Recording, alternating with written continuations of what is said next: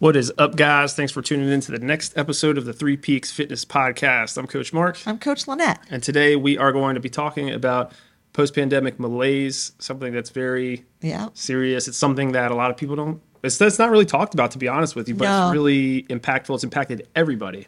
Yep. Everybody in a really, really bad way. We're all feeling it. And this podcast is probably going to, a few light bulbs are going to go off listening to this one. Yeah. And it will start a little bit like, a little sad, but we were going to tell you what to do about it, and it will have a happy ending. Yeah. We promise. So what is post-pandemic malaise? As you can probably guess, it's just an overall feeling of exhaustion or burnout as a result of the traumatic experience that we all just went through and kind of still are, sort of. Not as badly, but, it's not officially over. But, that traumatic experience we all went through with COVID, starting in 2020 and everything shutting down and the world going crazy. And, now that just because everything is opened up and we are, quote unquote, back to normal, it doesn't mean that our brains, our bodies, our physiology has recovered from what we just went through for 2 years. Yeah, I think we have yet to pay the emotional price for what we've been through. Like, this is the beginning of recovery from the whole thing.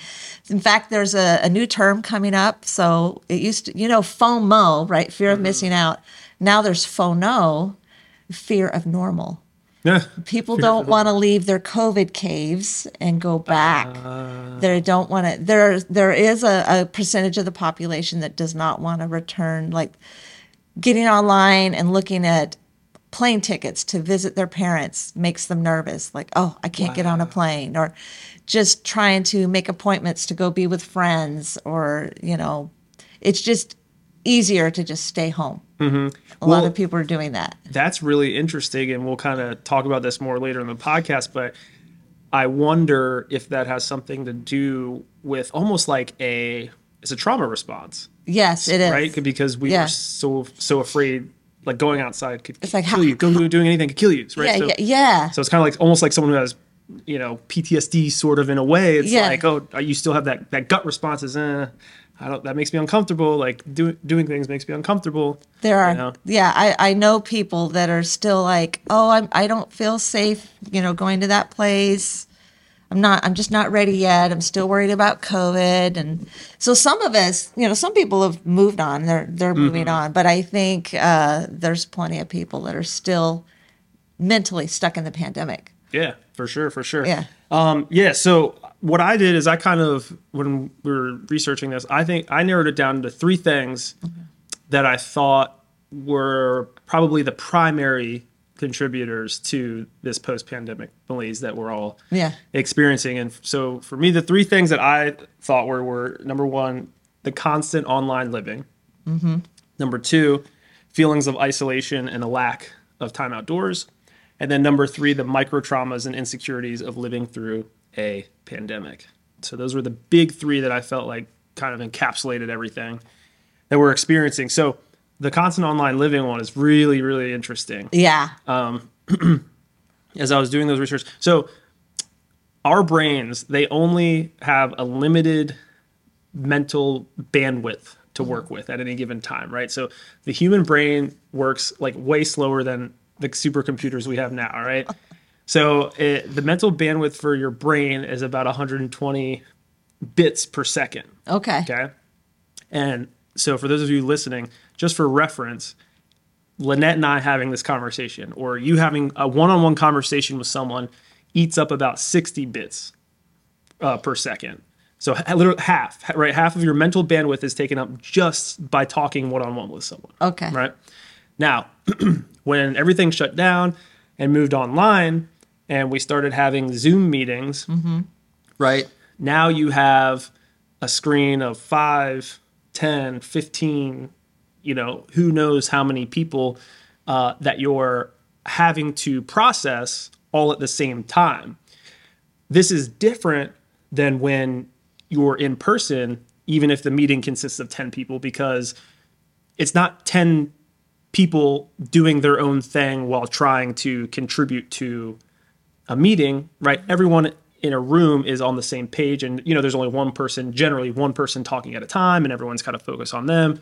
Whereas on Zoom, there are things like the delays, the lag, like someone might be talking and then you don't have the same context cues that you would have, the nonverbals. So your brain is actually having to work harder to process 10 to 15 virtual interactions. All those little squares. Yeah, yeah. And so that's why so many people, after a day full of Zoom meetings where you would think, oh, I just sat at a computer and just looked all day. Why am I so tired? Well, that's why. Is because your brain uses a lot of energy. It does. And it's using, you were basically like overworking your computer for 8 hours. Wow. Right? So it's no wonder at the end of the day, you're just stressed and exhausted and you don't feel like doing anything. Yeah. I feel that after one Zoom meeting. I know, right? Yeah. Oh, yeah.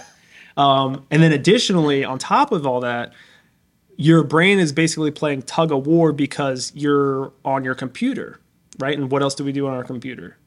We check social media. We read blogs. We check, the ESPN to check the sports. We're all these things we'd also normally do on the computer. Our brains are now having to resist the temptation, you could say, of multitasking. Okay, so you're just like, no, I'm not going to check my email. I'm going to pay attention to the meeting. Yeah, exactly. Got to stay engaged. Which then also, takes away from your mental bandwidth. So basically, your brain is just exhausted. Like you're exhausting your brain, and you're just stuck inside, and you don't have we didn't really have the same opportunities to recover and rejuvenate our brain and help it reset because of number two, right? Like the feelings of isolation and lack of outdoor time. Yeah. That was definitely a big one. I mean, we were stuck inside for so long, like day in and day out, especially early on when everything was shut down. Even like parks, right? Even like outdoor places that initially where we lived where you weren't allowed to go there. Yeah, they roped off the playground. Yeah, yeah. So you couldn't do anything. And so you're stuck inside.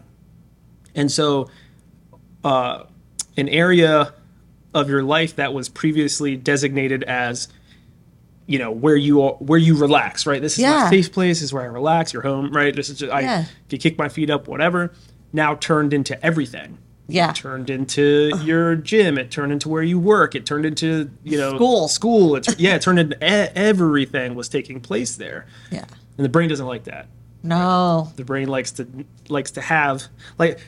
fit things into boxes. Right. You need to physically, they tell you don't use screens in bed because crawling into bed should be a cue for the brain shutting off. But now you've done that to your whole house where you're like, your brain's like, can I relax here? Can I relax it? No. Right. Can't. Right. You don't have that cue. Yeah. I mean, especially as time, that's a great point, because especially as time went on, when, if you have a laptop like most people do nowadays, right, you're just, I think I'm going to just do work in the living room today, or, today is at the kitchen table, or maybe it's maybe it is I'm working in bed today because, I don't have any Zoom meetings. I just check my email, so you're messing with the area, the boundary that your brain has for that designated location. Take all the boundaries out. And then additionally, we just spent far less time outdoors.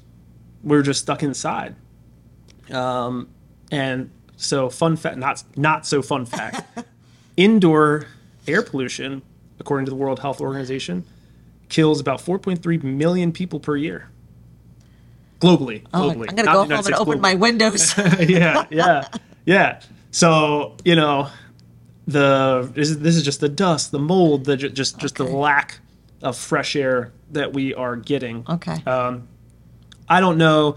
I didn't look into it too much. I don't know if it's how that 4.3 million is distributed. I don't know how much of that comes from America. But the fact remains, if we're inside, we're not getting fresh air and that sort of thing, it's bad for our health. Also because of the lack of sunlight. Yeah. Right? So that lack of vitamin D absolutely wrecks your immune system. Yeah. It kills it. If you do not get out in the sun, your immune system just is non-existent. Wow. And it also leads to things like depression. Yeah. Right? The lack of vitamin D, lack of sunlight, just being stuck inside leads to things like depression, which, as we know, leads to you being less active and wanting to, self-medicate with snacks and food and alcohol, Oh, stuck inside with the kitchen. Like With the kitchen. oh my gosh. Yeah. The overeating during the pandemic. Oh, it was terrible. It was terrible. And then it becomes just like a cycle, right? It's like you gain weight. Oh man, I gained weight. Now I'm more depressed. Let me go eat more to help my feel. It's just like this cycle of just messiness. Or people wanting to bake more, right? Bake more. Sometimes it was a happy thing. Yeah. Sometimes it was a sad thing. Whatever. Or boredom. Oh, yeah. Boredom. Oh. Eating for entertainment. Yep. Hey, I'll tell you what. The first 2 weeks of the pandemic, and everything, it felt like a vacation. You know what I mean? It was like, yeah, let's do this. Let's try this recipe. Let's do this. Let's do this. Let's do that. Yeah, but then, Like, okay, I've had enough of this. Yeah, you can only bake so many brownies before you're like, all right. I'm learning to make homemade bread. Yeah, definitely. Yeah. So, the psychological things that happened to us all, we were told we were not essential and that you can't fix this. Yeah. And then constantly, every day, we're checking what are the numbers? What are the numbers? What are the numbers? And we're told, you can't fix this. And just that constant state of insecurity and bad news all day long and isolation from other people. And that's basically what happens to POW prisoners. They're told all day long, well, everyone's dead. You're stuck in here. You can't do anything and you're isolated. So I think we have not really recognized the pandemic as the traumatic event that it was. It was a collective trauma that everyone experienced together. But the good news is you can recover and be even better than you were before the trauma if you recognize it. First, you have to recognize it. Yes, that was trauma, and then take the steps to recover from it. Yeah. Yeah, it was definitely a traumatic experience. I think everyone was just so eager to move on, and get back to quote unquote normal that we just kind of left it in. They're just like, okay, everything's fine now. Right. You can say that all you want, but your body, no, that's not how your body feels. No, our brains are still trying to recover from all of that. Yeah, for sure. All So, of it. and speaking of traumas, so micro traumas and insecurities living through the pandemic. I mean, if you think about it, so number 2 on, Maslow's hierarchy of needs is safety. Yeah. And we did not have that for the better part of 2 years. I mean, there was, especially early on, it was like, oh my gosh, if you go out, don't go outside or you'll die. Right? It was kind of like the message, like if you do anything, you could die. I remember going grocery shopping was so stressful. I was so keyed up. I'm like, okay, I've got my mask, I've got my gloves, I've got my hand sanitizer. They had the arrows. Remember that? They had the arrows on the floor. Stay 6 feet away from everybody. And then you go home and you're like trying to wipe everything down. Yeah. Oh my gosh, it was terrible. Yeah. So, I mean, think about it, right? Like if you go a year, 2 years with just the constant threat of death looming over you at any given moment, right? This invisible foe that could kill you at any second, right? That's going to cause a little bit of PTSD. You know what I mean? It's definitely going to impact you. And so there were little T traumas, like micro traumas, and there were big T traumas. Yeah. We all of us experienced micro traumas in the form of like checking the how many deaths were there today, oh geez, or just like I was talking about, the fact that you could get sick at any moment, and that a lot of us did experience big T traumas, right? Macro traumas, and like we had friends or everyone knows someone that died from COVID. Yeah, right. Everybody. Yeah. And so we experienced both of those, and again, over just such a long period of time. I mean, there were people too, like early on. I mean, think about people like when the hospitals weren't letting anyone in. Yeah. Right. And so there were babies that were born and the father or no family, no one could be there with the mom. So the mother had to go through childbirth like by herself with doctors that were fully, that's a traumatic experience, so all of these things happened. Yeah. And we just haven't really dealt with it. I don't think, it's not being talked about, and people aren't fully aware of it. Yeah. They just have a vague sense of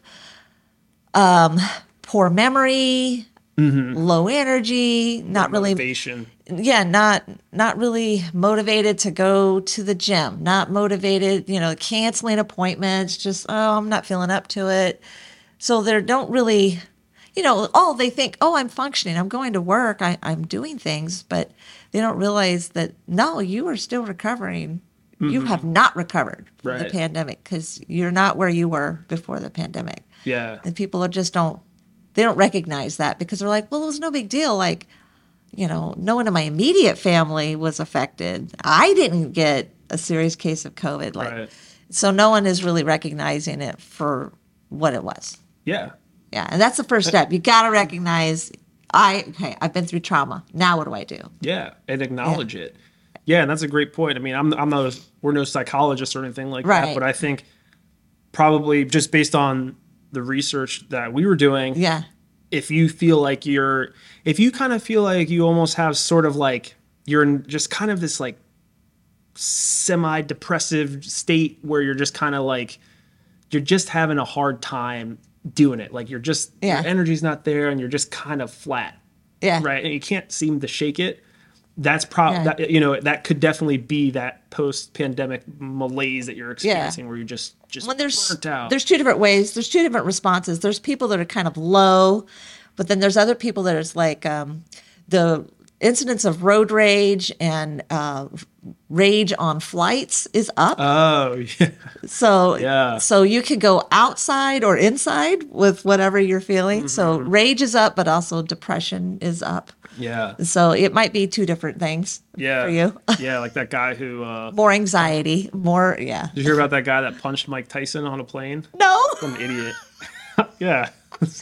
That dude was definitely going through something. Like, you realize that guy bit a guy's ear off. You might not want to do that. The last guy you want to do that too. Oh my gosh. But okay, so now that we are done depressing everyone. Yeah. Okay.